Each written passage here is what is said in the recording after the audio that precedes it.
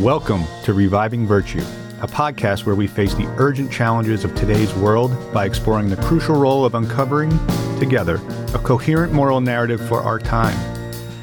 I'm your host, Jeffrey Anthony, on a quest to tackle liberalism's quandary and pave the way towards a more unified society. Join me on this journey as we delve into ethics, philosophy, and community building, seeking to create a common understanding that fosters human flourishing and harmony. Welcome to Reviving Virtue.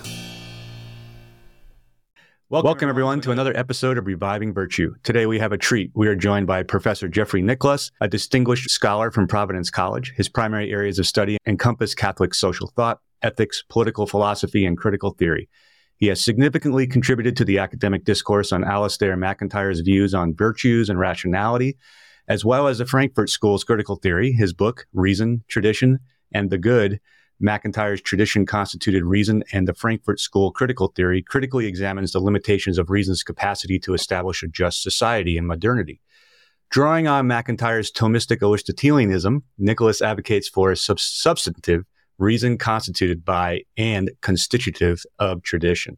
This work serves as a compelling argument for the reevaluation and resolution of our approach to social life, furthering the discourse on achieving a good and just society, which is exactly what we are looking to uncover and articulate in this podcast. So, without further ado, welcome, Jeff. Can you tell us just a little bit about yourself and maybe how you came to become a philosophy professor and got here?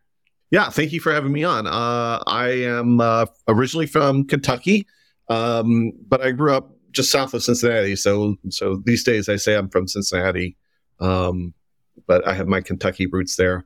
And grew up Catholic for the most part. Went to Catholic high school, and then went on to grad school, first at Virginia Tech and then at the University of Kentucky. And from there taught at Villanova, Mount Angel Seminary in Oregon. And then now I'm at Providence College, go Friars. Let's see, what else can I tell you? I have 2 dogs that tolerate me and a wife that tolerates me most of the time, and 3 children. Oh, that's fantastic. Thanks for sharing that.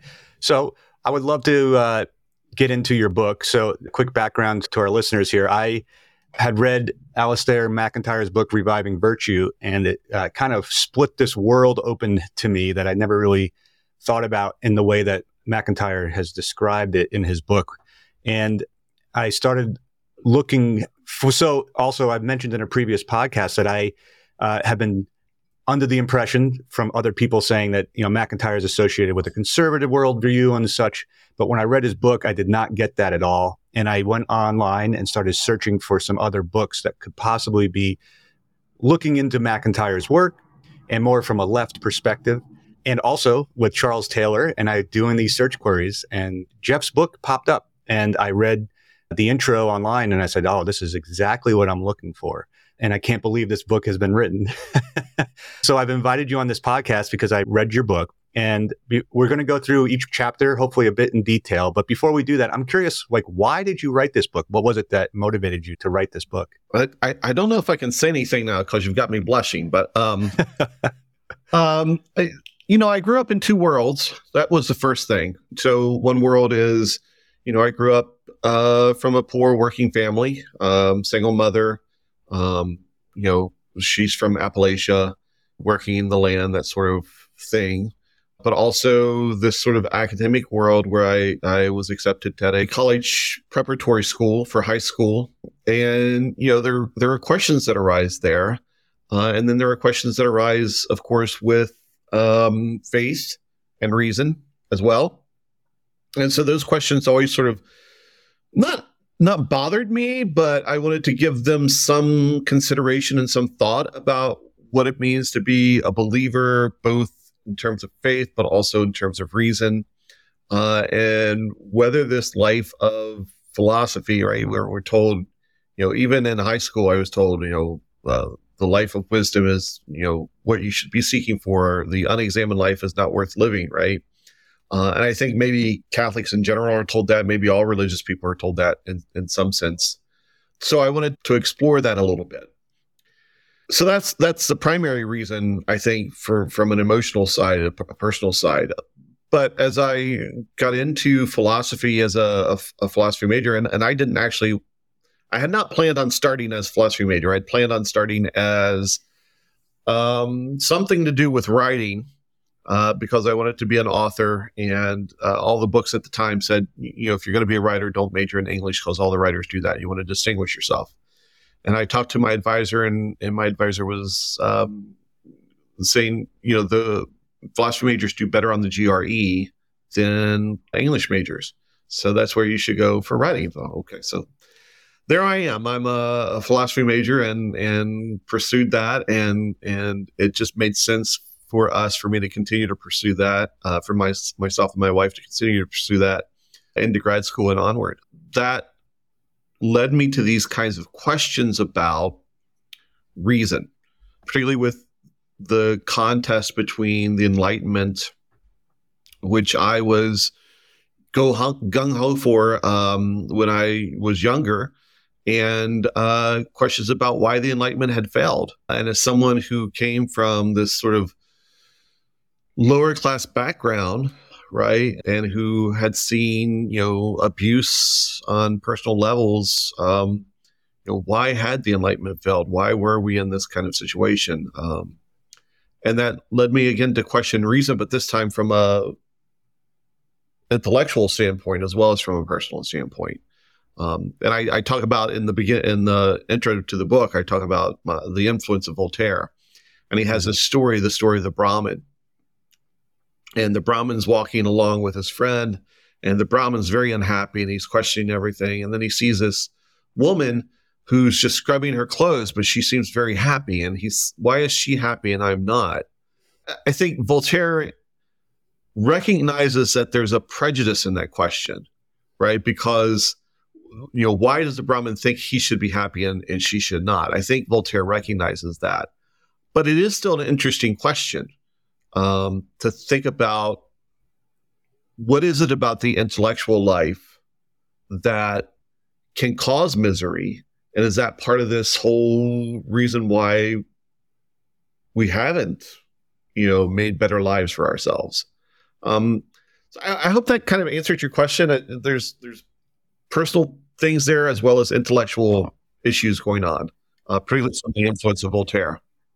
Yeah, this resonates with me quite a bit. So I'm in my mid-40s, which I've announced on this podcast before, but like in my 20s, one of my early email addresses had the name Rational in it because I was very much the Enlightenment Project had the answers, Mm-hmm. And I kind of came from similar economic backgrounds, not from a typically wealthy family, and both my parents worked very hard, physical labor. My dad was a landscaper, those types of things. You could see those things, but I was raised to think if you follow this rational method, then things will get better. And then as I entered the world and got to see how the world worked, I said, I don't know about this.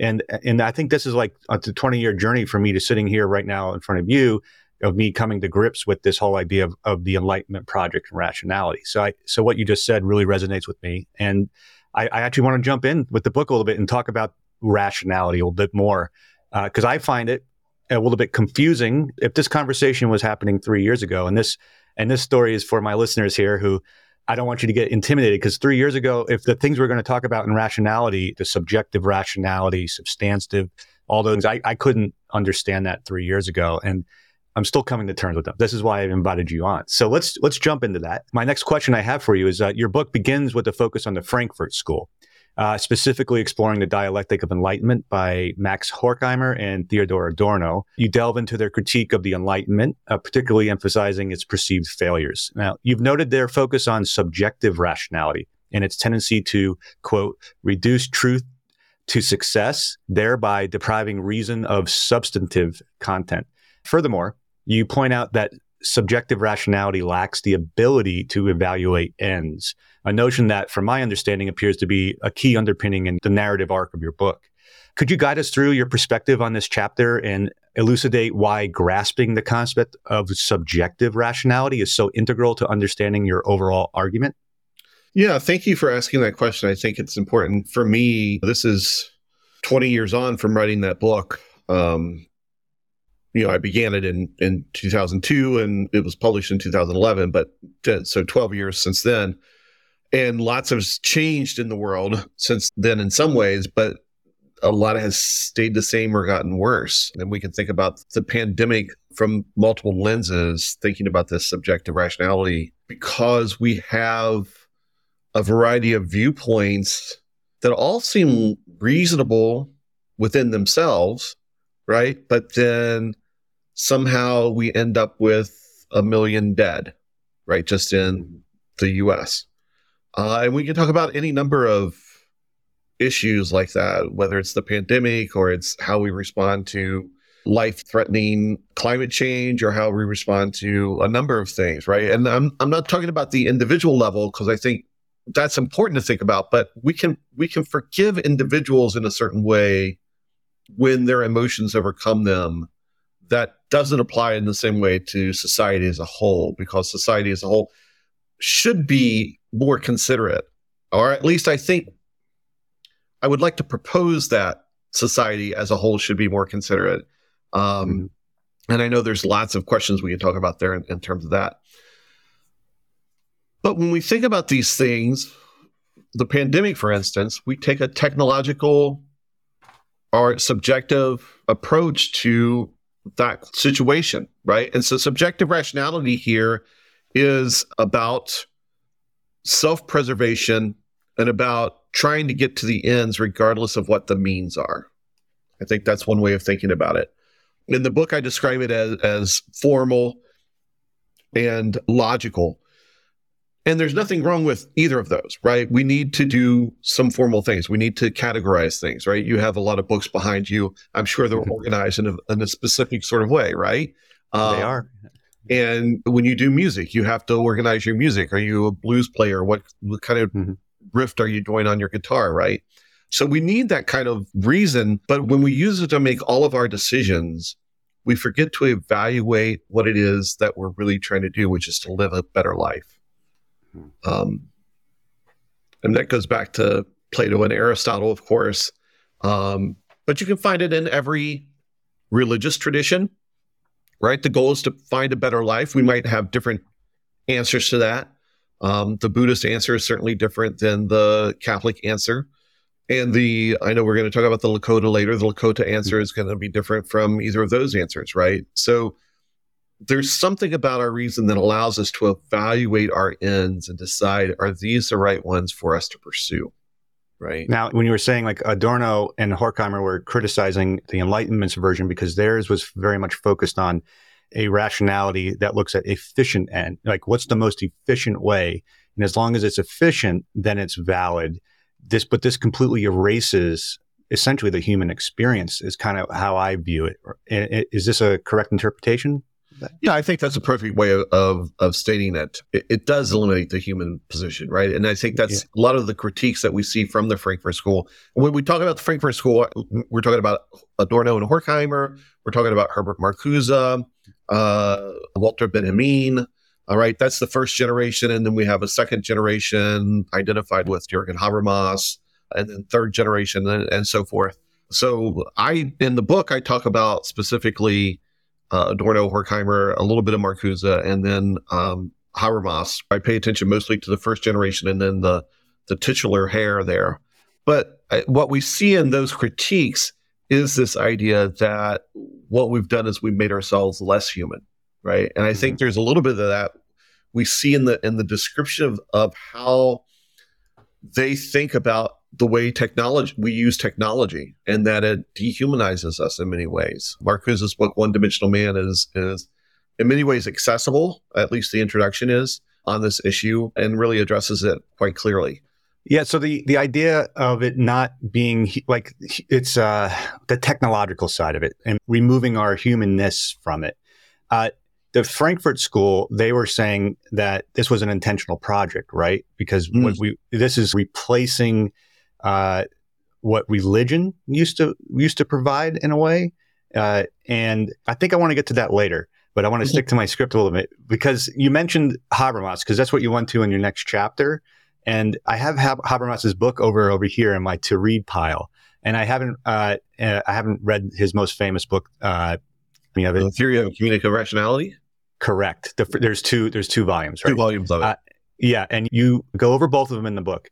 And I do know a lot of the other people I read in the books behind me, they are critical of Habermas, and you're critical of him as well. And this, I think, will help us understand a little bit more of why people maybe are critical of his version of rationality and why it's maybe not correct for what we need today. And you also bring in Charles Taylor, who I credit him putting me on this path because I read his book about 2 years ago of Sources of the Self, and it completely, I will just say it just destroyed me. It tore me down. I was like, oh my God, I've never really understood how we went from point A to point B, pre-enlightenment to here. And, and I was a musician and I spent 25 years traveling the world and playing for people, recording on records. And I had the whole concept of what he essentially deconstructed of the romantic ideal of the artist, right? And he pulled it apart in such a way. I was like, oh my God, that's who I am, and that's how I view the world. And it tore me down, and I think in a good way. It just showed me that I had a very specific conception of reality that I thought, and I was universalizing that, and thinking that people who don't conform to this reality that I feel as a person who's in tune with the emotions and stuff. Anyways, I'm getting on a little bit of a tangent, but I'm sharing this because you talk about him in this chapter with Habermas. In this chapter, he has the notion of rationality spheres, which there's 3 of them, right? You have the scientific, the legal moral, and then the aesthetic. I want to know, why is Habermas central to this story? And can you also comment on Charles Taylor? Because you have the whole second half of that chapter is on Taylor and Habermas and their back and forth and why they disagree. And I'm really interested in that aspect as well. Yeah, sure. So I think Habermas was important for the project because he's a representative of liberalism that makes a solid defense of the liberal project by responding to Max Weber, who really came up with these 3 spheres, right? The aesthetic, the moral, legal, and the technological or scientific. There are others that one could look at. John Rawls would be the most obvious for the Americans, and English. Habermas would be on the continent of Europe. Both giants in the field at the time, and even still, I think. The reason to look at Habermas and not Rawls is that Habermas has a detailed account of reason that Rawls does not. So for the project, as I set it out, we're going to think about what the limitations of what I call subjective rationality are, and think about what the solution to that is. Habermas is where we would go to. And I think there are many things where Habermas is still important and he's still living. He contributes to the public intellectual dialogue on the continent, right? So you can see him publishing in widely read magazines and newspapers about events with, the breakup of the EU or whatever it might be. EU hasn't broken up, but with Brexit. So he has an important voice there that he shares. And I think that's a tradition in continental Europe that we don't have in the United States, but since Dewey particularly, I know you spent some time on Dewey, and something that we should get back. I mean, we have Noam Chomsky, who, God love him, is still trying to contribute something, but I think is in his 90s. Habermas must be in his 90s as well. Yeah. Chomsky's actually at the college I work at here, University of Arizona. So, okay. Yeah. So you know him well then. And he, well, I know him of his work. I haven't met him. Okay, yeah. But he's really the only one that I can think of in U.S. that does that sort of thing. Whereas Habermas might be a leader in continental Europe, but there are other people over there that do the same thing. So that's one reason to think about Habermas both then and today. Eventually, I think that Habermas's answer does not work because he repeats the same Enlightenment rationality that the Frankfurt School criticizes. And if you don't mind, I just want to say a little bit about that. So the way I explain to my students what the criticism is to really focus on that chapter in the Dialectic of Enlightenment by Adorno and Horkheimer, where they go into the discussion of the Odyssey and Odysseus crossing the sea, and the sirens are there, right? And so you can imagine, this picture. There's this man coming home victorious from this battlefield, and he thinks he can do everything, right? But he knows that there's this trap up here. These sirens with their beautiful music will drive people crazy, and they'll jump off the boat and they'll swim over and they'll lose their lives. So he wants to hear the music, but he doesn't want to lose his life, right? Nobody wants to do that, but we want to hear the beautiful music. And there's something there, I think, interesting that we could pursue in a different podcast, maybe about the lore of music and art and that sort of thing. And you could probably say a lot about that yourself, about how music that giving your life to music is how you actually live, right? But that's not what Odysseus wants to do. He wants to hear the music, but not give up his life. So he has his sailors tie him to the mast of the boat so he cannot get away. And the sailors plug their ears with this wax so they cannot hear the sirens. So Odysseus can hear the sirens. He can hear this beautiful music, but he cannot lose himself to it. And his sailors, right, cannot hear the music, so they're not even entranced by it. And that's the kind of rationality that we're talking about in the Enlightenment. What we had this beautiful idea. I mean, it's a fascinating idea, right? That we can use our rationality to design society so that we can be free and experience wonderful things. And what we ended up with was this sort of dirty London during the industrial age, right? And we end up with World War I and World War II. And now we have this climate collapse, right? So that's the subjective rationality that I'm talking about, that we want to criticize, and we want to come up with some kind of reason that allows us to evaluate ends. And Habermas, does he provide an answer? No, because he just repeats the Kantian alternative, that we have this universal rule that we follow in any situation. That puts us in this sort of, okay, does this fit in the category? Yes, then we can do it. No, then we can't. But then Hegel says in his criticism of Kant, it's an empty category. It's an empty rule, right? Right. So a way to think about that are rules that we have in human resources. We know what the rules are, and we know that no matter how we try to apply them, they're not really going to serve us in the end. And we can think of other sort of rules like that, where the rule makes sense in some ways, but when we try to apply it to every situation, it fails us. Right. It seems so. This like instrumental reason, can you call it that in a way? It serves an end though for a specific group, which is the group that's in power, right? Because they're able to use this form that they can then apply to, like, this is how things should be and this is how they ought to be. And they don't really adjudicate what's the substance within that form, right? As long as the form's going, you're not allowed to say, hey, we want this world over here. Like, we have this world here with Canada on fire. My mom's covered in smoke, because she's out in Long Island. And that's a direct result from the form that has been operating the global system for the last 150 years. This is an output from that. Right. But we're not allowed to say we want the world over here where we have a clean world and we live emancipated from these needs that we have to work for in order to create wealth for a certain class of people. Like, we want to do that world over here. And we're saying, you're not allowed to say that because this is the form. And the form says it has to be like, well, that's very convenient for the people who it helps, right? If you're the owning class, essentially, of all the wealth in the world, then this form works for you. And I think this is why I came to your book, and also what I've been coming through in my own life, which is like, this idea of the Kantian, like Kant's form, the substance doesn't matter. And it's like, well, the substance does matter because that's us. That's who we are. And that's what's happening in our lives. Like, how can you say we're not allowed to make a judgment on that? And you say things, well, that's a normative claim. Well, I think it's a normative claim to have a form that rules all. Like, that's a normative claim, but we're not allowed to say that. This is something I've learned as I've come out of the music world and gotten to academia a bit and gotten my grad degree, and I learned how to read complicated texts. And I started going, wait a second.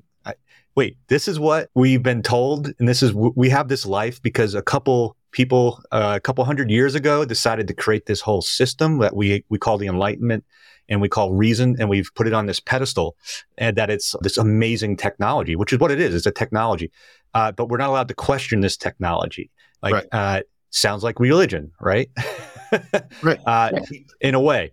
And this is why the whole idea of adjudicating ends, like we should be allowed to say, this is the world we want.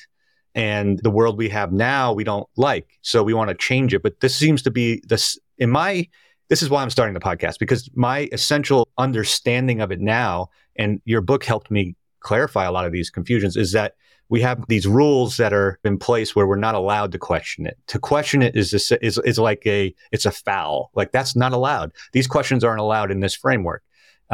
And if you want to question those things, then you're just going to you're not part of the game anymore. Like you're no longer part of the discussion. And the virtues, which we're going to get to in this other type of thing, is to say we have a life we want to live. And there's, of course, in this pluralistic society, this is kind of the difficulty, is that there's a lot of different world views and notions of the good. But in a society, and what we've discussed in these previous podcasts so far, the first 7 episodes, is from John Dewey's The Public and Its Problems, is his whole idea is that the public is supposed to come to an agreement on these things and understand the responsibility of being a member of a public. And there is no real individual. There cannot be an individual because we are all constituted in the public, you know? Right. So there was a little bit of an aside by me, but I think it's central to this idea of, and this confusion that a lot of people have. I mean, I believe most people in the world right now, at least in the United States, are very confused. It's very confusing. And I've been very confused. And it's only since I've come into these books I've been reading and these topics that you wrote about, you brought them all together, which is, I love your book. I really think everyone should read your book. Thank you. Is that you really laid out this idea of the specific type of rationality. Because if you say to someone on the street, like, rationality is bad, they're going to think you're crazy, because that's how we're grown up. We're taught from children all the way up to adulthood till the end of our lives that rationality is what guides us. This is like the progress. We're always progressing because of rationality, but we can see we're progressing.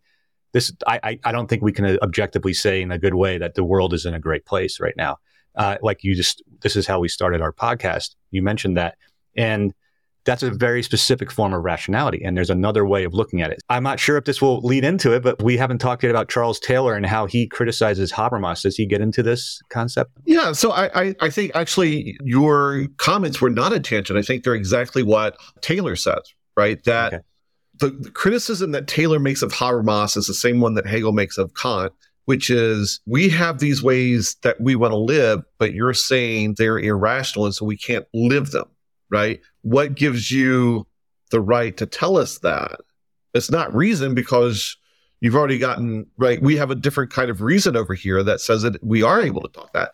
John Rawls is very clear about that in his books, particularly Political Liberalism, where he says, look, if you're not willing to listen to others, that's unrational, and we're not going to let you participate in the debate.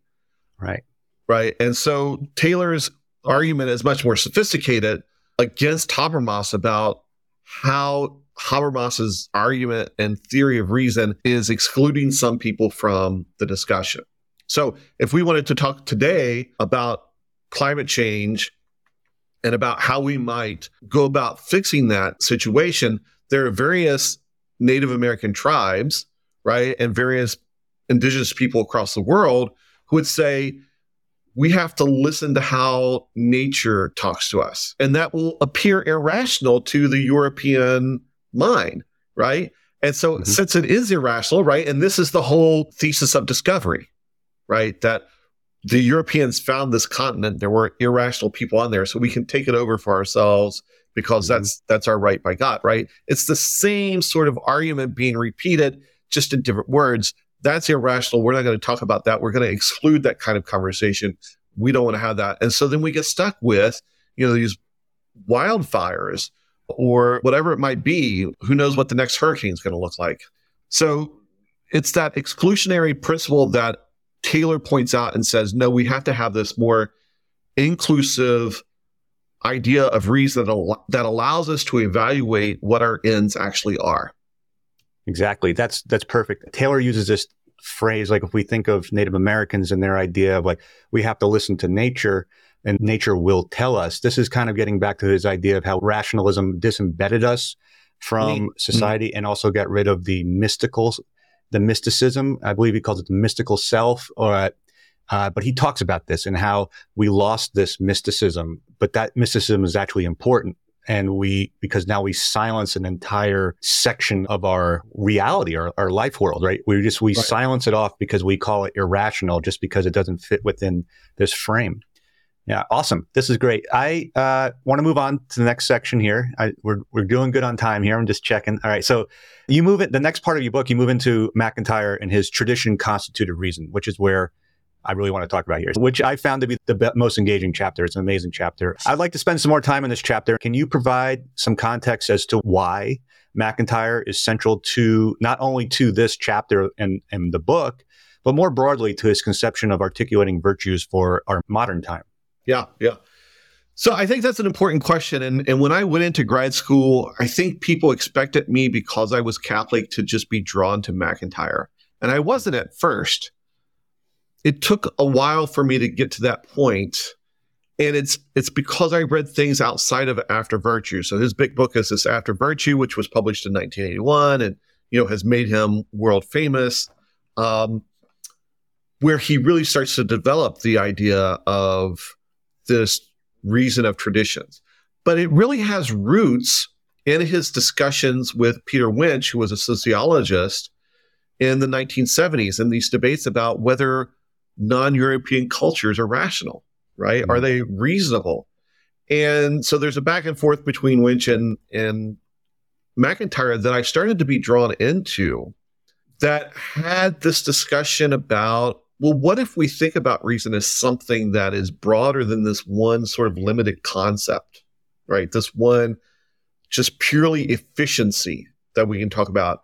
And the debates the debates over this issue are primarily about the Azandi, who are a group of people in northern Africa, just below what I think is present-day Sudan, and their practice of witchcraft. Could witchcraft be a reasonable practice?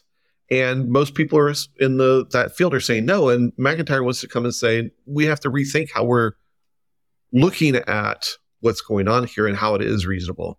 And that really gave me the idea to think about all the personal questions that I had, right? In terms of my religion and whether you can be, people are always making fun of us for trying to be reasonable and also being, faith-filled at the same time. But also for this question that Horkheimer and Adorno are asking about the sources of reason, because what's important that we find in After Virtue, and more particularly in the follow-up to that book by MacIntyre, Whose Justice, Which Rationality, is that traditions have their own standards of reason. Mm-hmm. So that we use those standards of reason to evaluate the good in the tradition, as well as evaluate the standards of reason, right? Mm-hmm. And that allows us to escape from this one point of view and say, wait a minute, there are different rationalities out there. Mm-hmm. And we can think about those critically, and we can think about our own critically, and begin to find different ways of living in the world that might be better or worse, and allow us to make those kinds of comparisons that are necessary for making us more human. So I hear a little bit of pragmatism in that because of the idea that, like Dewey and also James and Richard Rorty, he had this whole idea that it doesn't matter what the truth is. What matters is if it works for us, and that's scary for a lot of people. And you actually, at the very last chapter of your book, you talk about relativism, and that's the common complaint with this idea. Now, I actually want to hear, do you think that that pragmatism is related in a way to this MacIntyre's view of this rationality that he views of tradition-constituted reason? I think there is. So my thought has changed over the years. I do think that there is a pragmatic element in there. Okay. But if you really want a great answer to that, there is a book in French that is being translated into English. The French is Vérité chez MacIntyre. The English will be Truth in MacIntyre, according to MacIntyre. By his last name is Rouard, Rouard. And he goes into this discussion where it's not just a pragmatic element. There is still this search for the sort of Platonic Aristotelian adequation to the thing itself, right? Mm-hmm. That lies behind it. but we take that notion and we understand it through the lens of tradition. And I think the way that Rouard, I'm probably mispronouncing his name because it's French, but the way that he articulates that is so clear and so convincing that I really changed my whole view about how much pragmatism there is in this discussion. And I haven't given up the pragmatism. I think there still has to be an element of that, because at a certain point, McIntyre says our tradition has to allow us to live in the world, right? And so if we're losing 1 million people from COVID or whatever it is, then our reason has failed in some way, right? So there is a pragmatic element in there, but it's not the centerpiece that I thought it was when I wrote chapter 5 of Reason, Tradition, and the Good. So, I want to talk a little bit more about the tradition-constituted reason. How could you describe this for, let's say, the average person? If you were to say, well, I think we should have a world that is tradition-constituted reason rather than this instrumental reason that we have from, what does that entail? How do we make that shift? Is this something that we need to wholesale just tear down and put up a new system tomorrow? Or is this something that could evolve over time? Well, my students know I'm a little pessimistic about evolving over time, given the amount of climate change that we have to suffer. Given time, yes, it could evolve. Mm-hmm. And I think McIntyre is good in his last book, Ethics in the Conflicts of Modernity, talking about how Thomas Aquinas was close to this answer, and then it fell apart, not because of Thomas's answer, but because we suddenly had this rise of capitalism, mercantilism, because of all the changes in the world, right? The discovery of different continents and the new smelting materials so that gold was available to trade and all those sorts of things. So given time, yes, it could happen. To think about this, it's good to think about games. For example, chess, Go, and checkers. Mm-hmm. They're all on a board, slightly different boards, slightly different pieces.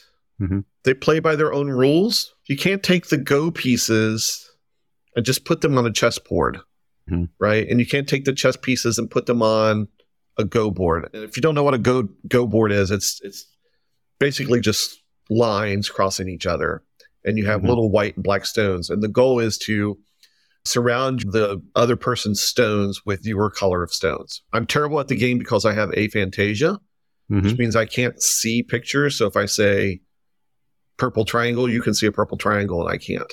And that's necessary for playing the game Go, because you have to see the circle that you're building. But the point that I'm bringing up is that they have different rationalities, and yet we think they're both rational. We don't exclude either one of them. And either one of them could be quite good for learning strategy, right? Expand that a little bit. How do we think about something like property, right? There's a tradition in Europe extending from Hobbes and Locke about what property is. And it's interesting because if you look at the writing of Pope Leo XIII, who begins this whole other tradition of Catholic social thought, he says he's using Thomas Aquinas's theory of property, but he's not. He's using the Lockean theory. And that causes a contradiction in the document itself and how we proceed. So there's a way to think about how these two traditions might define property differently, and each one of them be rational in their own ways. And then there's a conflict when we try to put them together that can't just be resolved. So there are these two different traditions with two different understandings of what property are, and not just two different understandings about what property are, but two different ways of reasoning about property. So that the Lockean says it is rational to own a piece of property and keep all of its goods for myself and not share. And the Thomist says it is good to own a piece of property in order to share with others. Right? So two different kinds of reason. Yep. Right? And they conflict if you put them together, so they're not the same, right? And then we can get into the pragmatism where Locke's theory, which is accepted because it's the basis of capitalism, has led us to, I'm sorry to all the viewers who don't, want to buy into the Marxism. I apologize for that, but try to consider this without Marxism. that Locke's theory has led us to this situation where climate change is a problem. Yep. So you can look at someone this is actually a case that we talked about in a class, someone in California when they're going through their drought and the state says, we have to limit how much water you use for your lawn. And the person says, no, it's my lawn, my property. I can use as much water as I want. Right. That's where some of the pragmatism might come in. There might be other alternatives to the Thomistic account that work. The Lakota do not have an account of property in the same way. Well, let's go to that real quick, because I know we're running up on time, and I didn't want, this is important too, because, and quickly for my listeners, like my current position at the University of Arizona, I help, I work in the College of Education, and they focus on the tribes here in Southern Arizona. And I work with the researchers at the college, and there's a couple researchers there doing really amazing cutting edge work. They work with the epistemological understandings of Native Americans and their ways of knowing what constitutes knowledge for them. It's a reason in its own, right? What we were just talking about. But then when you put it up against the Enlightenment reason, there's a major conflict. And this is what I really appreciated in your book, is that you lay this out in one of the chapters. What I have here prepared for my question is, I found your analysis of the Lakota people, which are one of the three tribes that make up the Sioux nation, and then the Azandi people from, you were saying, Northern Africa. It was very compelling. And you beautifully explicate how their lived experiences, their life world, and what constitutes knowledge, creation, and truth claims are crucial to understanding when critiquing our Western conceptions of truth, rationality, and epistemological foundations that emerge from the Enlightenment and that inform our world today. Could you delve deeper into this analysis and discuss how this non-Western perspective can enrich our understandings and also help us critique Enlightenment? Yeah, and I appreciate that question. I've done a little bit more research on that, so some of my answer will come from that more research, which your readers can look at in chapter 8 of my book, Love and Politics. The Lakota have this view where owning the earth would be like owning one's mother. It's unreasonable, right? So they have an understanding of property in the sense of I own my clothes or my TP or whatever it might be. But the idea of owning land, which Marx would call a means of production, that doesn't make sense to them because it has its own personality, own identity, right? It is filled with what the Lakota would call wakan. The land is wakan. It's sacred. Mm-hmm. And that's quite different from the way that we traditionally think about it from a European context. So it can enrich our understanding of what it is that we're dealing with when we're talking about different aspects of nature, of land, etc. And I'm not even sure that the English word nature would translate into the Lakota understanding of what we're really talking about. Mm-hmm. I think that's something that I want to explore a little bit more. I was challenged on that recently, and I think it's a good challenge to think about that.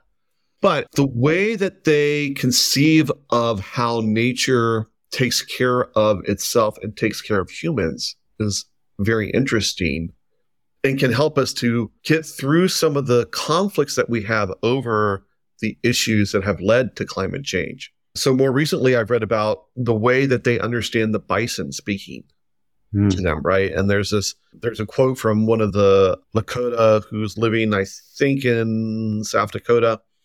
And he says they're reasonable, they just don't speak our language. But that doesn't mean that they're irrational.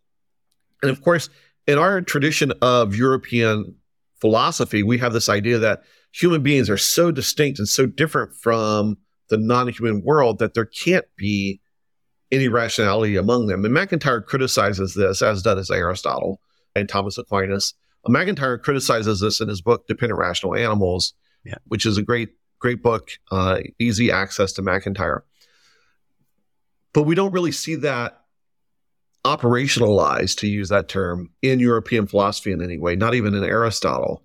But we do see it in this sort of Lakota and other native perspectives, where we can think about how we listen to and what they say to us.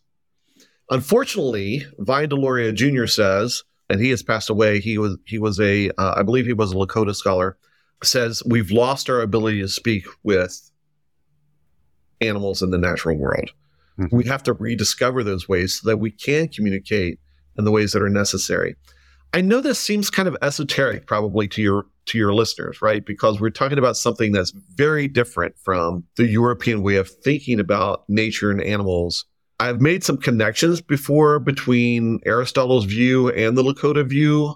There's another woman, Mary Midgley, who passed away 3 or 4 years ago. And she has a similar sort of argument in her book, Beast and Man, which is a fantastic book, where she talks about this Aristotelian tradition that sees animals as not rational in the same way that we are, but at least rational and able to choose ends, right? Mm-hmm. That can enrich the way that we think about nature and think about what we're doing with technology and climate change and all those sorts of things that we're struggling with today. I understand why you say it might be very esoteric. It's critical because you're naming and explaining how there was other ways of being in the world. And our way of being has essentially erased that. And also, like when you use the word operationalizing, like your way of how we can, say, an animal and how they view the world and live in it, we don't even allow that to exist within our framework, which is critical. This is what I believe your book is about, too. We have this rational way of making sense of the world, but that is very efficient. But with efficiency, there's a cost. And that cost is the vibrancy and the complexity and the wonder of the world. I like to say, like, the wonder and the awe just gets cut off.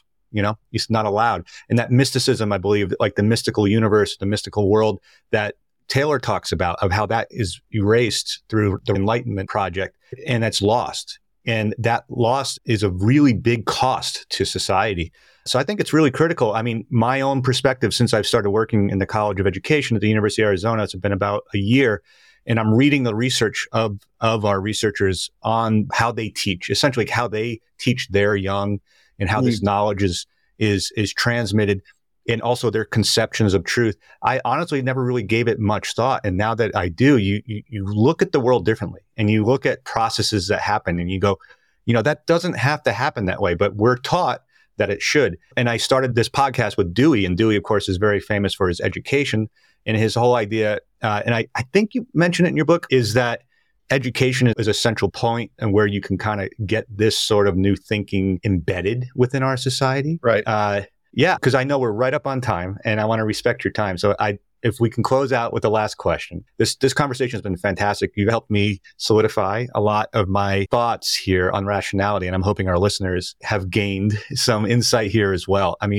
this has been really great, Jeff. And my last question for the episode is, I want to ensure we touch on the conclusion of your book. Could you explain the importance of substantive reason in your project and elaborate on the role of education? There it is, right? In fostering understanding, criticism, and change within one's traditions. Additionally, could you suggest some practical actions that individuals can take today to help articulate a new set of moral narratives for our time? Yeah, I think the last question is the easiest to answer, and that is to learn an indigenous language. Yeah.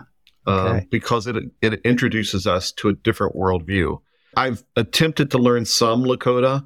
I haven't really studied it like I would have, Latin, and that's just for the excuse that I don't have the time to do it. The point of substantive reason, the reason I call it substantive is because it has content in it, by which I mean it has ideas about what's good. It has standards of reasons in it by which we're able to make judgments about our goals, right? So the importance of that is that if we want to actually be free, by which I mean direct our lives according to our desires, we have to be able to evaluate where those desires are taking us, right? Mm-hmm. And so we really want a lot of technology in our lives.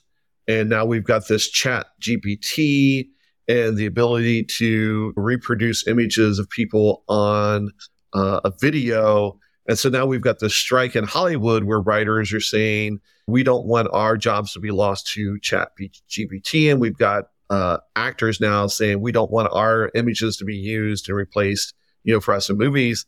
And of course, there are much more difficult questions that we can address, that we need to address about that.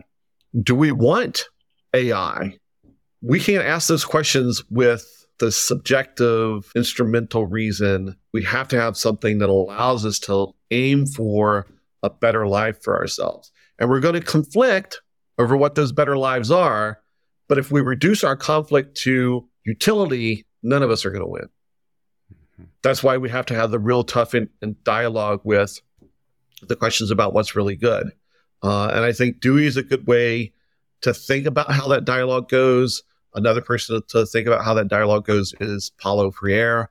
And it has to be much more communicative, right? So something like what we're talking about right now and having this podcast, where we can really investigate these kinds of concepts. Whereas, in a traditional educational setting, I've got 50 minutes to give a lecture and students are supposed to regurgitate that. No one's learning anything that way, and I don't run my classes that way. But we have to be able to have the time to have the conversations and the space to have that conversation where we feel safe. If we say something, well, you know what? The buffalo said, people are going to laugh at me if I say that, right? Yep. So I have to have a safe space where I can have that kind of conversation and the education that goes with it. So I think it's important for us to learn those indigenous languages and to really kind of struggle with that, or to get involved in an activist group that has an identity. That is something like No DAPL, the No to the Dakota Access Pipeline, because you're going to get involved in a tradition there that has these standards of reason by which they're judging what their actions are. McIntyre says that the Black Lives Movement has a similar sort of function in his Ethics and Conflicts of Modernity. But getting involved in that, the point of that is not to be radical, but to be involved in a conversation where we can have the discussion about what's really important and how we want to direct our lives. Well, thank you, Jeff. This has been fantastic. I love the idea of giving the space so we can have these conversations. I hope that we can have you on again. Maybe we can do that music-focused one. Oh, that would be fun, yeah. It's definitely something that I weave into every episode, bring the ideas of music. It's another form of communication. So thank you again. And our listeners are very lucky to have you as our first guest here. So thank you. You're too kind, but thank you very much. You bet. Okay, I want to thank everyone for making it to the end of episode 8 of Reviving Virtue. I really hope you enjoyed this discussion with Jeff Nicholas, as I did, and be sure to check out his books, Reason, Tradition, and the Good, McIntyre's Tradition-Constituted Reason, and Frankfurt School's Critical Theory, and his newest book, Love and Politics, Persistent Human Desires as a Foundation for Liberation. Next week, we continue this new phase of the podcast, and we'll have on Mark Paul. He's an economist and assistant professor of economics at Rutgers, and we will be discussing his new book on the show.